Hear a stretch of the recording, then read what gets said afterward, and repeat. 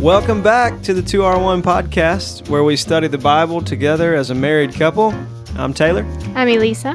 And we're glad you're back with us. Last week we were at the beginning part of Mark chapter 3. This week we will try and finish up Mark chapter 3, and the thought for this week is all in the family. Are you related? Are you related? Then we have a special guest with us, a good friend of ours, Coach Doug Nix, will join us at the last part of the program. So we hope you enjoy it. Sit back and enjoy the ride. We'll see you in just a bit.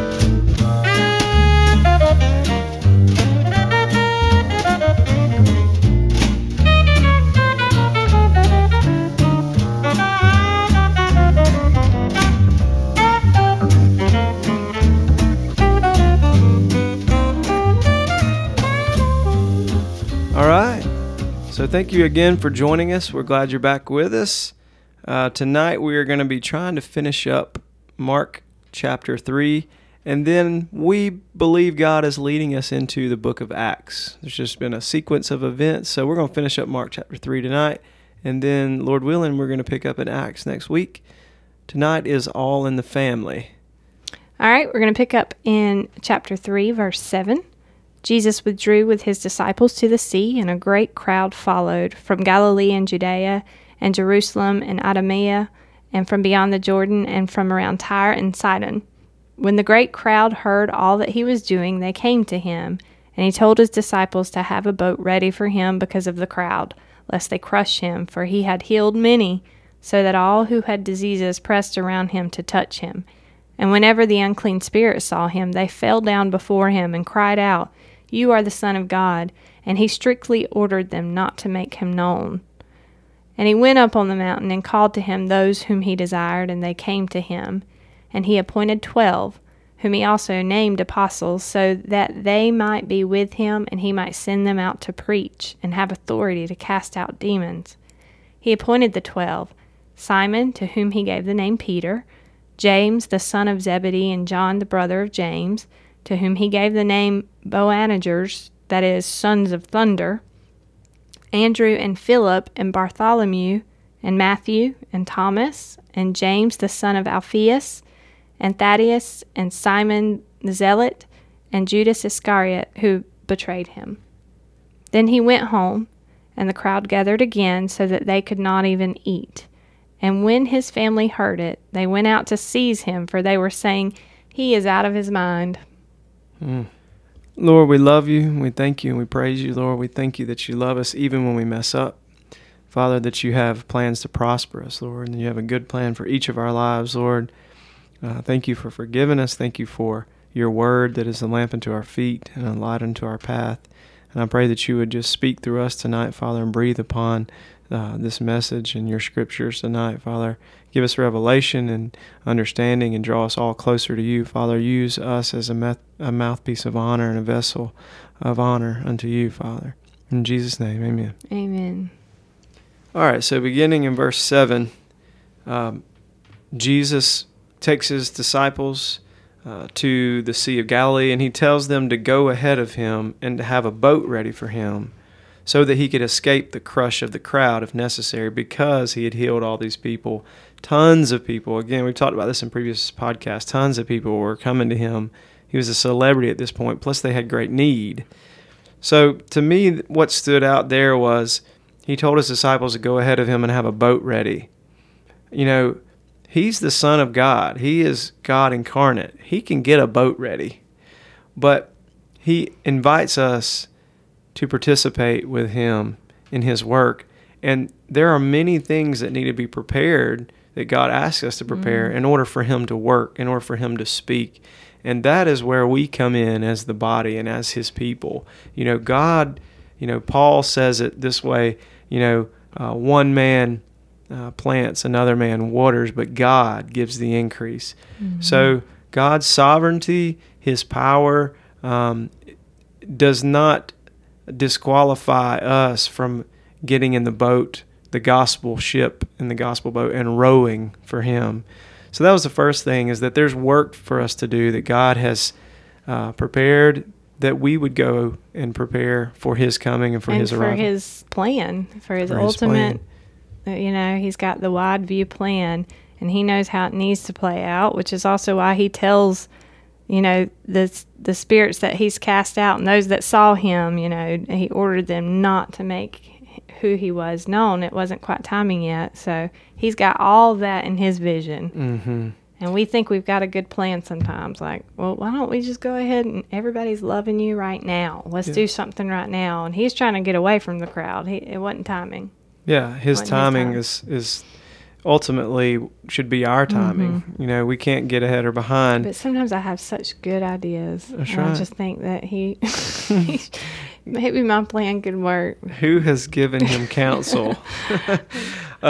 Another thing that stood out in those verses, those first set of verses there was when it said, and all the sick kept pressing forward to touch him. Yeah, I thought about that too. That's just... some of these verses are really hard to completely deal with and to completely understand and wrap our head around. But you're talking about in these verses both the spiritually sick and the physically sick. Because there can't be that many, that mass that it's going to crush them that are... there might have could have been because, this is before modern medicine, and even small ailments like, we would consider small today were plaguing them. They had zero relief except for herbal, right. But also the word had gone out. So there's people traveling from all over and these... So I think it was both, but yes, I think there was physical ailment, but there was also the spiritual thirst that was coming out here. But this is still true today, and I wanted to mention that. Whether someone rejects the gospel or whatever it is, there's a part of them that's longing to touch Jesus and to have him touch them. And you can say whatever you want, but at the end of the day, that is why he came, and that is why we have been touched and appointed and set apart to do God's work. It's for people to receive him. If you're laboring inside the kingdom for any other motive or any other thing, then you're misaligned with the will and the heart of God, and that should be our motive. Everything should break down on that line. Are we doing this to allow people to get to Jesus and to take Jesus to people? And everything is all about the people God came to save, which is every man, woman, and child. Mm-hmm.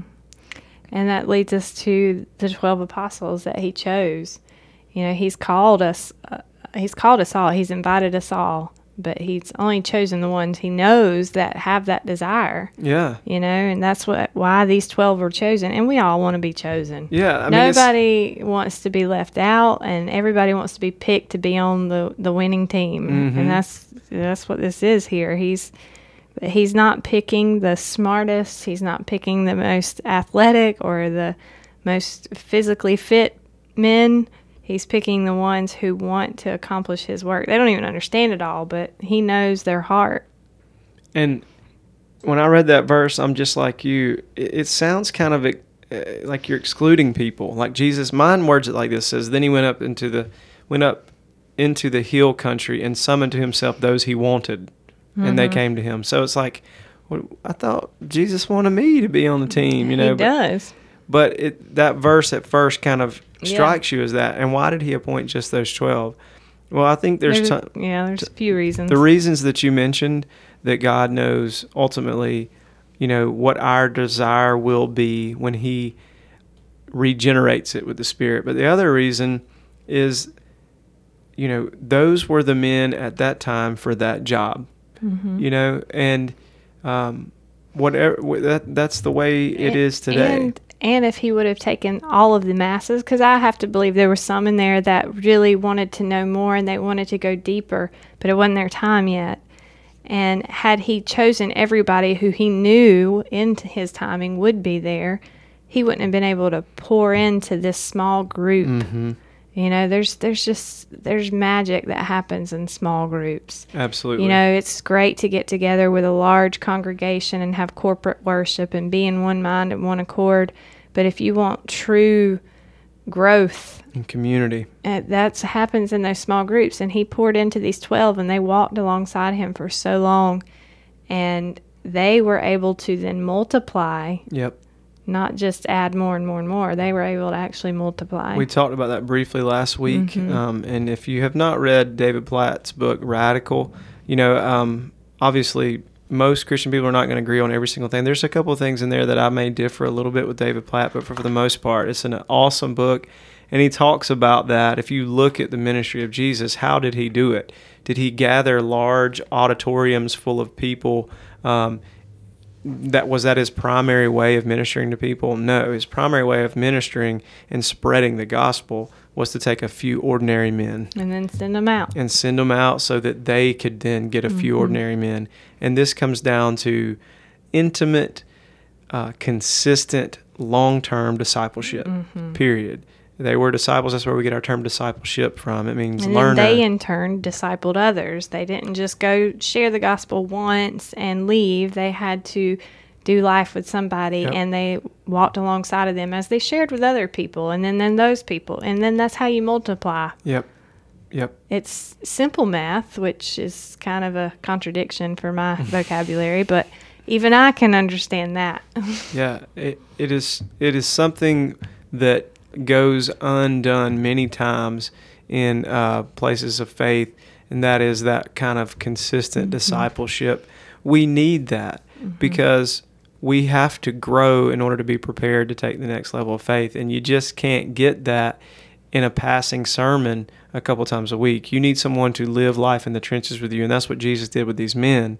And so, like Elisa said, he called them for multiple reasons, but a big part of that being that these were the men for this time, that he could focus his attention on these 12 men so that then they could then take the gospel to the masses and change the world. And that's exactly what happened. That's why we're speaking right now in this podcast, because these 12 ordinary men, or 11 of them, fulfilled God's will for their life. Yeah. And let's point out that he knew even when he picked Judas, all that.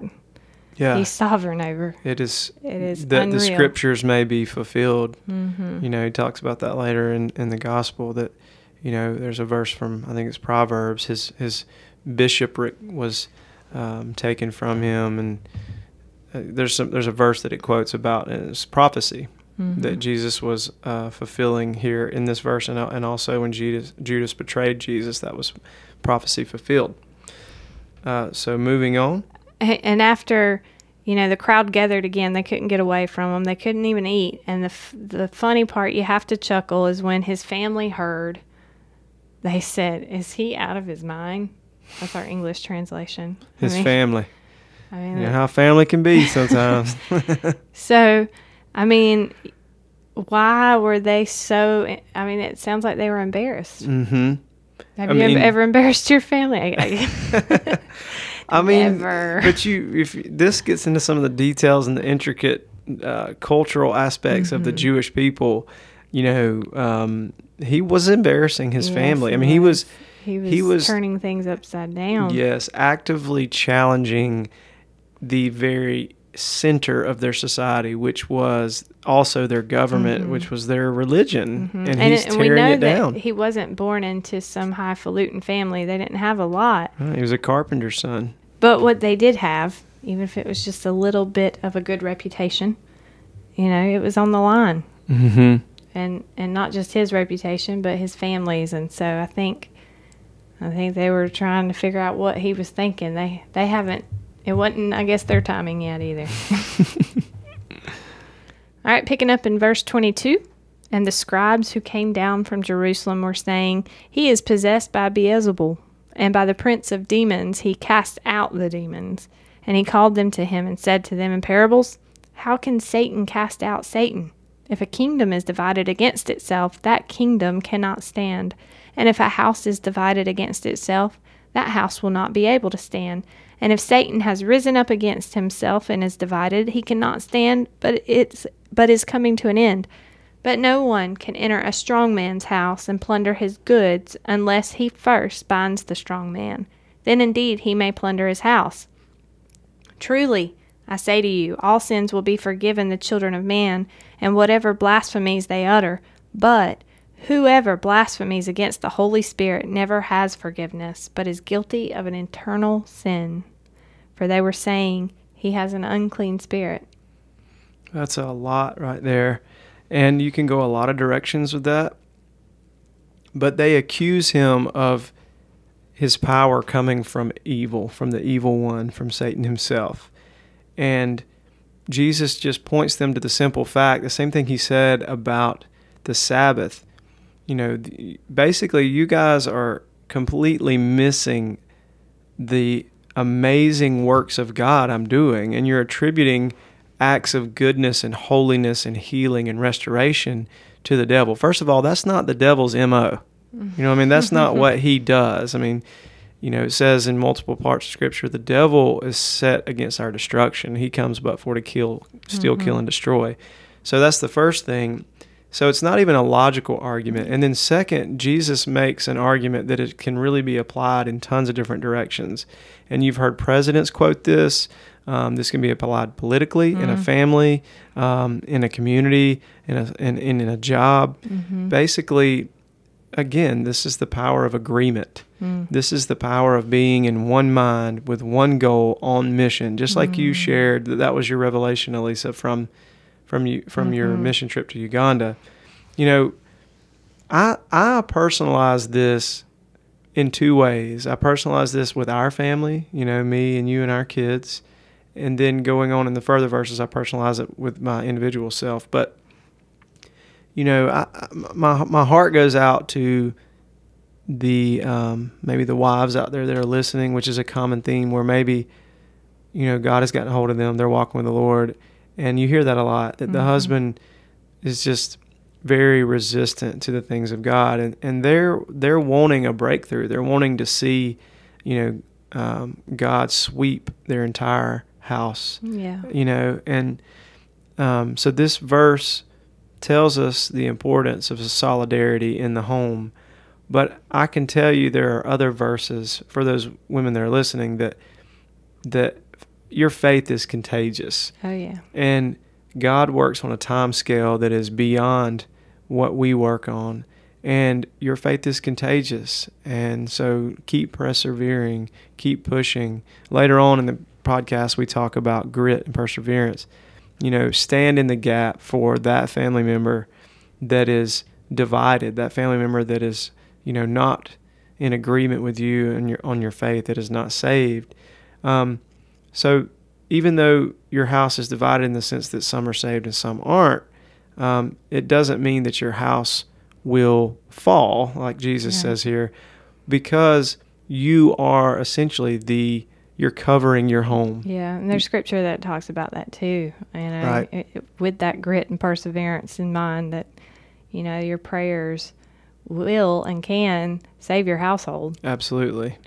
Again, God is sovereign over all of that, and we can't possibly, even though I have a great plan of how that should unfold, His plan is going to be much better and much more effective. And if that's where you're at and you're struggling with that, I would encourage you to go and read the story of Rahab the harlot. That's a very good story, at least in my mind, where she brings her family that did not support the spies of Israel, brings them into her home. The whole walls collapse around her, but her home is saved, and her entire family. The faith of one saves the family. That's right. And not that someone can get into heaven on your salvation, but the point is that your faith is contagious, and God will work through you to reach those others. So that's the first thing. And then the second thing, when he goes in here, is he says, if a household is divided against itself, it cannot stand. It can't survive. That's how mine says. Then he goes on and says, furthermore, no one can break into a strong man's house and make off with his possessions unless he first ties up the strong man. After that, he can ransack his house.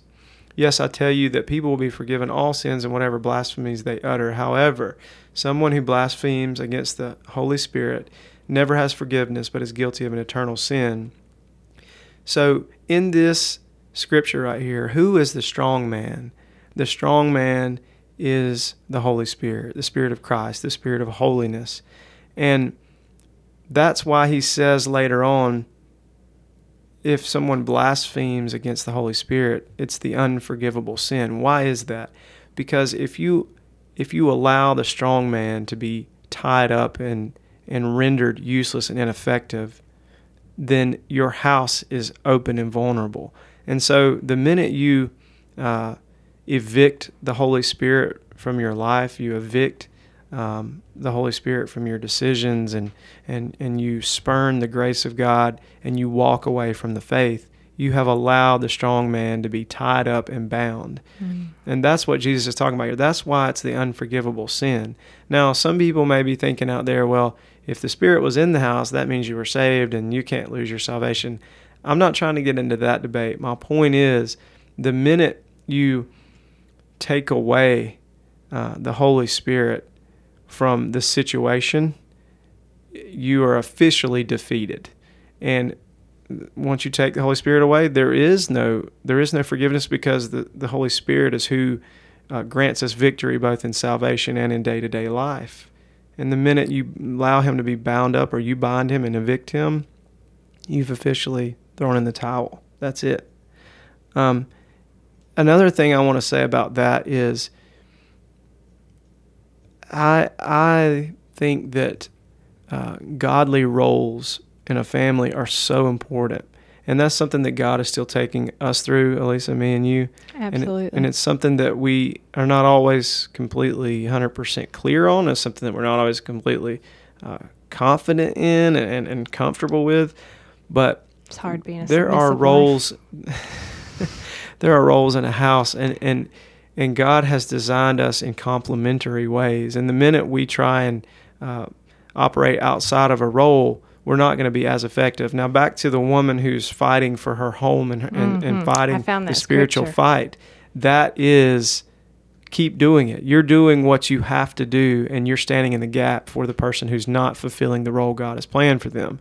But in an ideal situation, the husband is the high priest of the family. He's the one that protects the family both physically and spiritually, prays over the kids. And men, we have to be the strong man in the home. And if we allow Satan to get a stronghold on us, guess what? We're just an inroad to the family. He's not just coming for me. Mm-hmm. He's coming for my wife. He's coming for my kids. And every bit of fruit that God has preordained in their life, he wants to strip it away and make it rot and fall to the ground. So men, we have to be the strong man.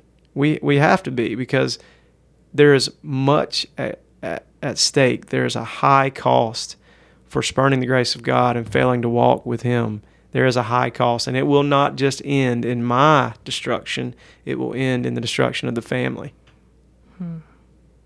And that, a lot of people hear that and they think, well, why does God operate like that? But what they're failing to realize is that's just how the devil operates. God is giving us everything we need to defeat him, but if we're not using the tools he gives us, mm-hmm. and the Word and prayer and Holy Spirit, it gives him an open door. Yeah. It gives Satan an open door. It bothers me when I hear women have that perspective, because I feel like they're completely taking away what they have been given. And there are some godly women that you're friends with, and you can better bet if I get in a pinch, I'm going to ask you to ask them to pray mm-hmm. for me. You look at who Jesus worked with many times in his ministry. Oh, yeah. He worked with women because he knew that women saw the compassion in his ministry, and that they could resonate with the true nature of God's mm-hmm. heart. Many times men are callous because we feel like we have to be so tough that we can't connect with those attributes of God. But women bridge the gap mm-hmm. between our head and our heart. They really do. And thank God for women. Think about the relationship between a mother and a child.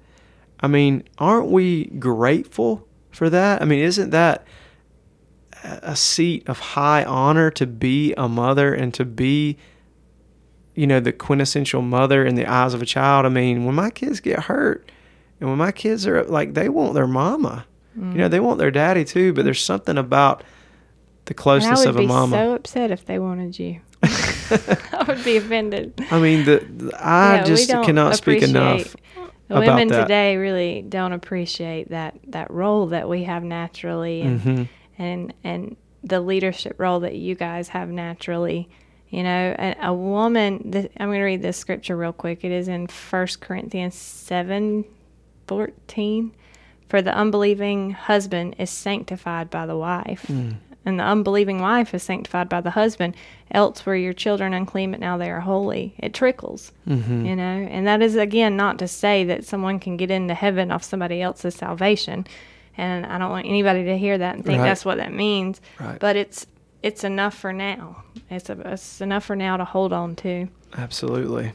And, you know, I will say from experience, when God got a hold of Taylor, it happened pretty quickly for me. Mm. And it does seem like the people I've seen that happen with, when God gets a hold of the man of the house, the husband, the head of the house, he is a God of order, and he starts from the head.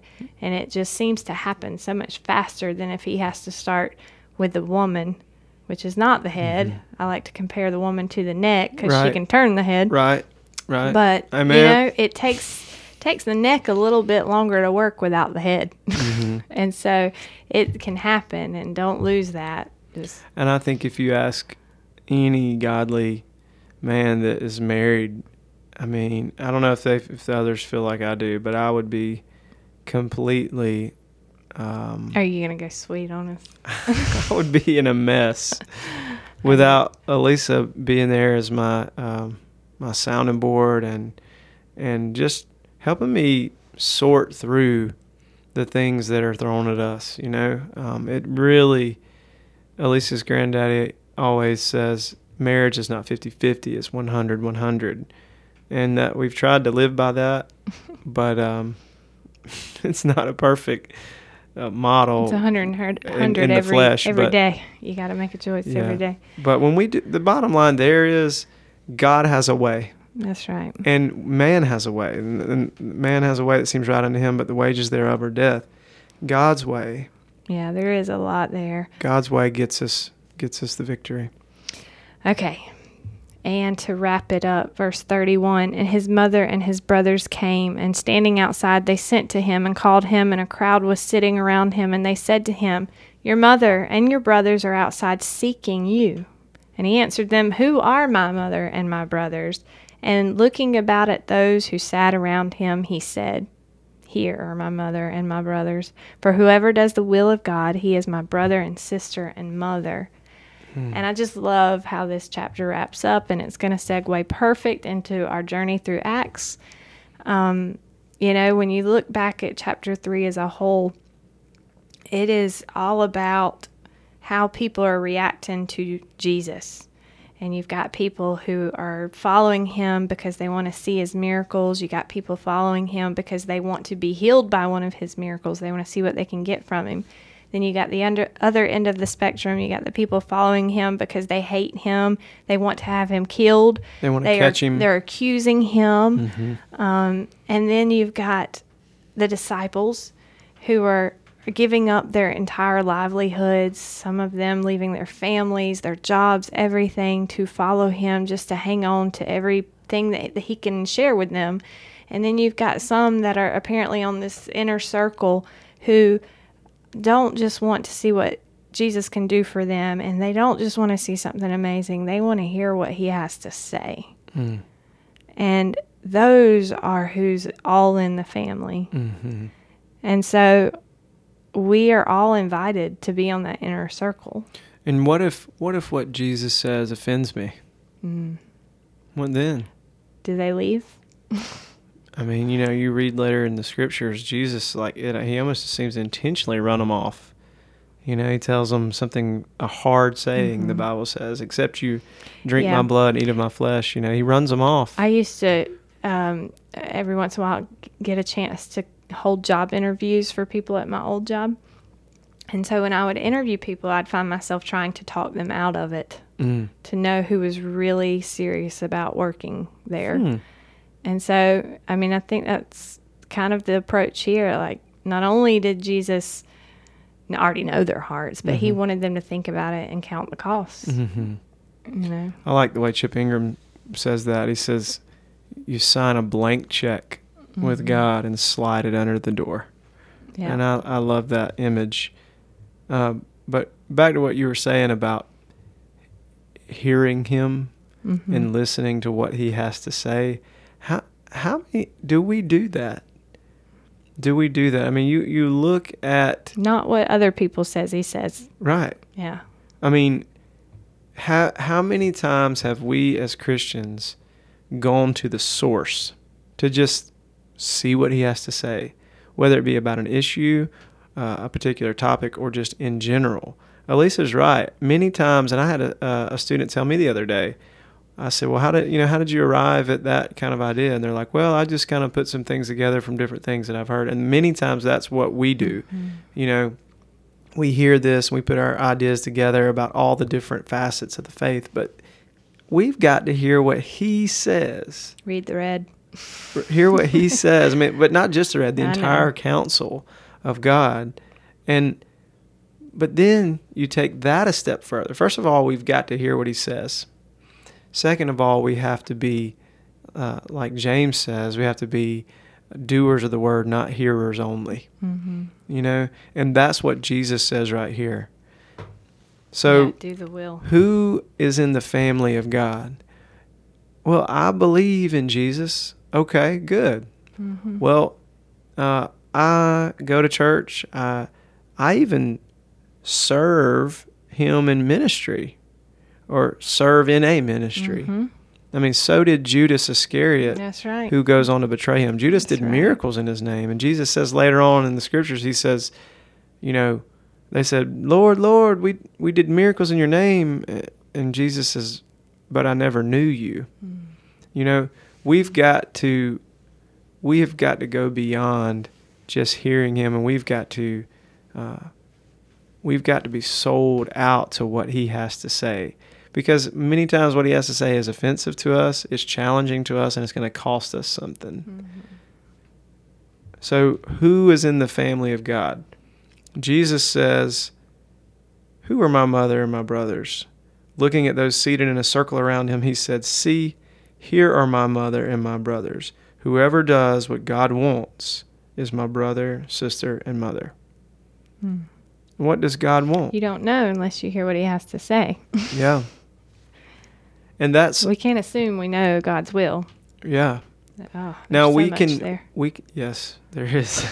We can know God's will for humanity. We can know that God says in all things his will is that you draw closer to him. We know that in the scriptures it says God's will is that you be filled with the Spirit. And when it gets overwhelming, like, God, what do you want me to do? Just tell me. I mean, how many times do we ask that question? If you just tell me, I promise I'll do it, But when you are looking for that clarity, go back to those truths. Yep. Seek him out in the Word.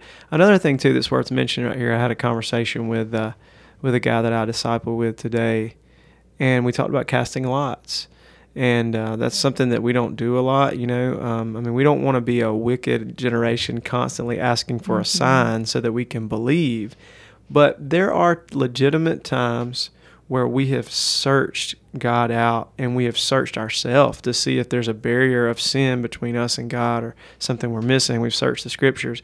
And in those moments, casting lots may be something to discern the will of God in a specific situation.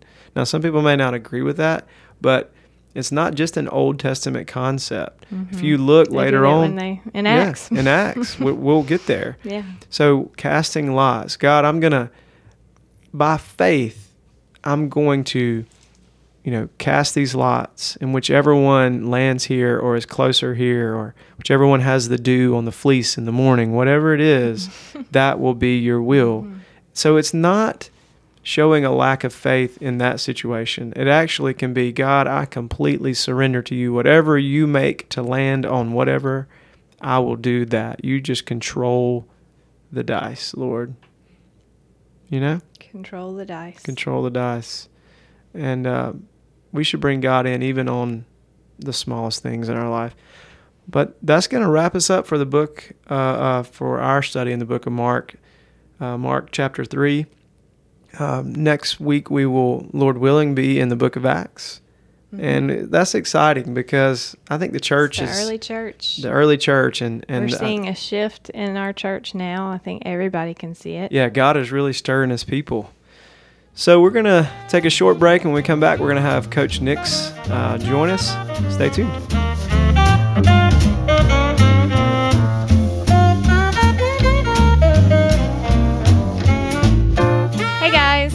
again for joining us. If you missed any of our previous podcasts, you can find them on Apple Podcast or on our website, 2r1.org. Any articles we've discussed will be posted there as well. And stay tuned. We've got an interesting discussion about grit and what it takes to be successful.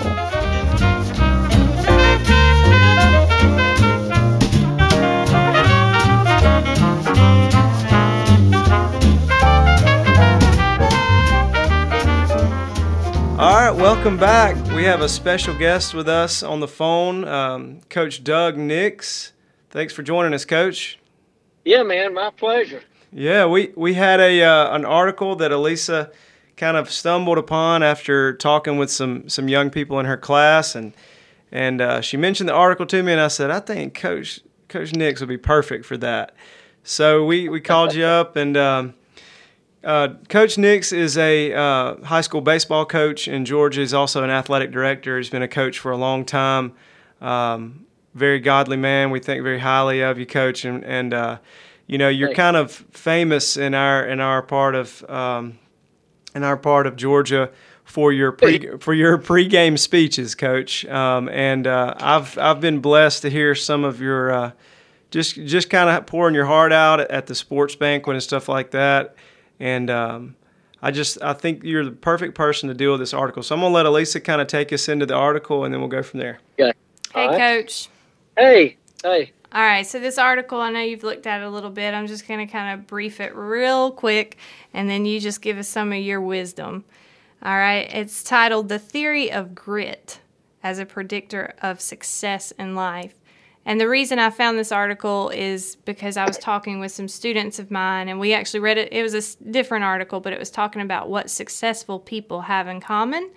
And it was all about how it didn't matter how smart they were. The smartest kid in the class could end up doing nothing, but one that teachers overlooked that were just motivated is what it boiled down to. So the ones that had the most grit was the most successful. And I'm going to read this one quote from this article, and we'll post it. It says, "Grit is a combination of passion and perseverance, a belief that failure can be overcome. It's a willingness to conquer challenges instead of avoiding them." So, Coach, tell us what this article how it resonated with you.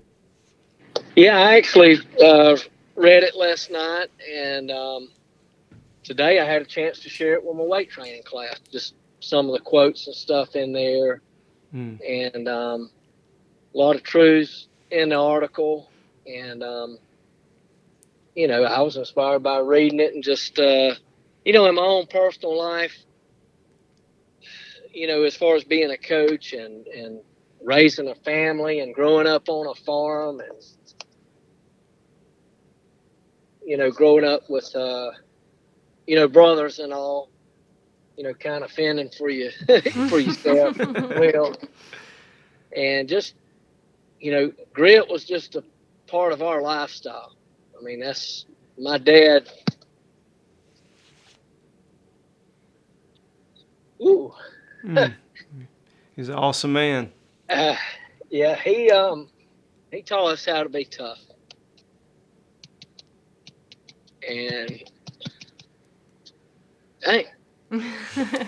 and how to be, you know, gritty. And I remember our coaches saying, you know, I only know kids if they even understand what this means now. Hey, I mean, you got to have grit in your crawl. And, of course, a crawl is the neck of a bird, a dove, and I'm a bird hunter. So, you know, when you clean them, you pull that out, and it's little stones and stuff that they pack around, and it gets in their crawl, their neck, and it helps break down their food. And so, you know, I just, you know, growing up on that farm, working in the summers in the tobacco patch, and you know, living with those brothers and my dad, and I mean, he just taught us to be tough and how to persevere and how to, you know, do what you got, and how to fix things with your hands, and how to mend things, and to live on a you know, build a stretch of dollar. Yeah. And you know, we were blessed. I mean, growing up, just having, you know, good parents, and, you know, I had 4 awesome brothers, and we were competitive. You know, we actually got that from our mom and dad. I mean, Dad never let us beat him at anything. And if we were in the backyard shooting basketball or whatever we were doing, he usually beat us. And you know, playing cards or board games or whatever, my mom was just as competitive. I mean, it was cutthroat now, playing setback and rook and all those card games. And but you know, just they taught us how to be gritty and tough. And you know, it's something that I try to, you know, teach our kids, the kids that I coach, you know, to be tough and to continue to fight. And, you know, we tell our kids, you know, you play like you're ahead 10 runs no matter what. You still sprint on the field no matter what the score is. Yeah. You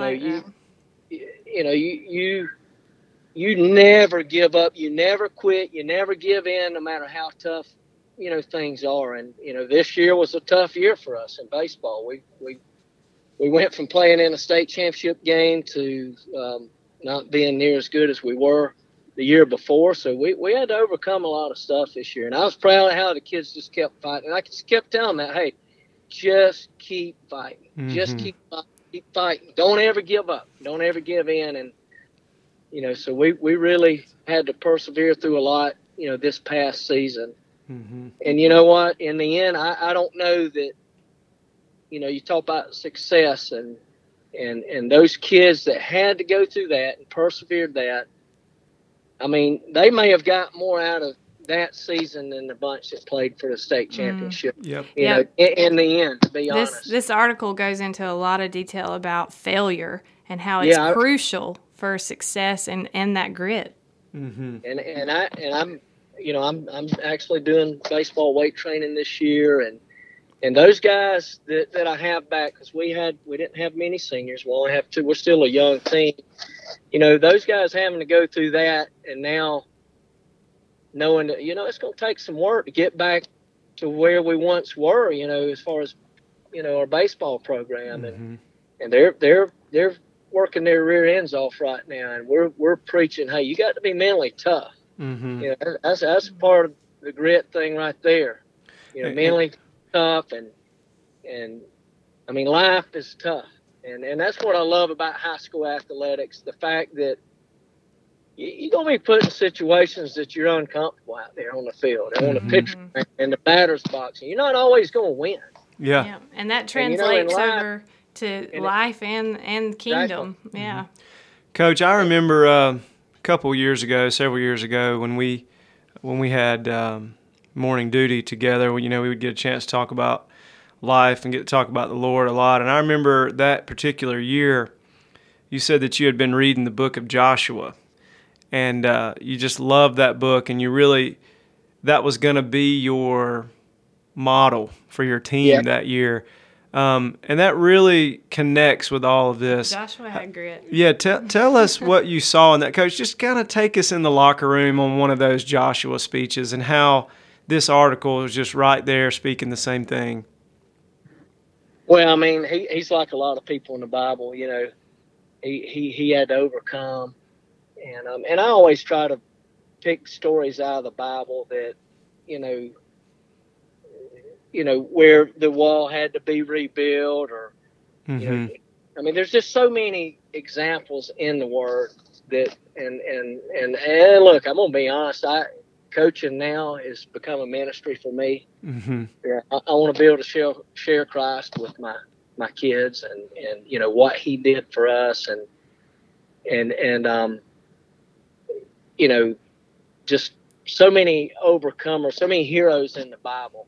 Mm-hmm. And, you know, so, you know, I try to take those stories right there and bring them to life, and, you know, for those kids. And I think sometimes kids don't understand that, man, there are some cool stories in the Bible. Yeah, absolutely. You know?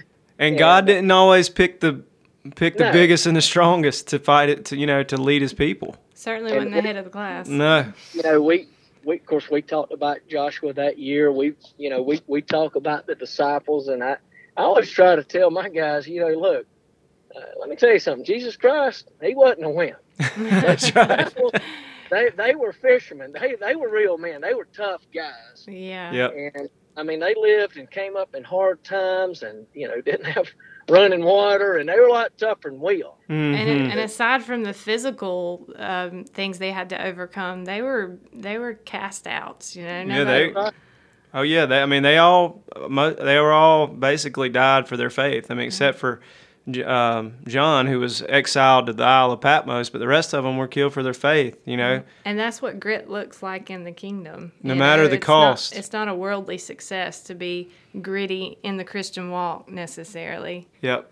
And that's one thing that I wanted to make sure that we translated into the kingdom. And and something that I mentioned to you, Coach, was there is a difference between being tough and persevering, both in life and in kingdom work and doing God's work, and thinking that you can work your way into heaven or you can work your way into God being happy with you. That's certainly not what we mean. But our perseverance and our grit should be there, and it should be a testimony to our faith. It should be a testimony to how much we love God, that we refuse to back down. We refuse to tuck our tail and run. We'll fight until the bitter end, no matter the cost. That's right. And I mean, you hit the nail on the head there. Are we going to tuck our tails when things get tough? Are we going?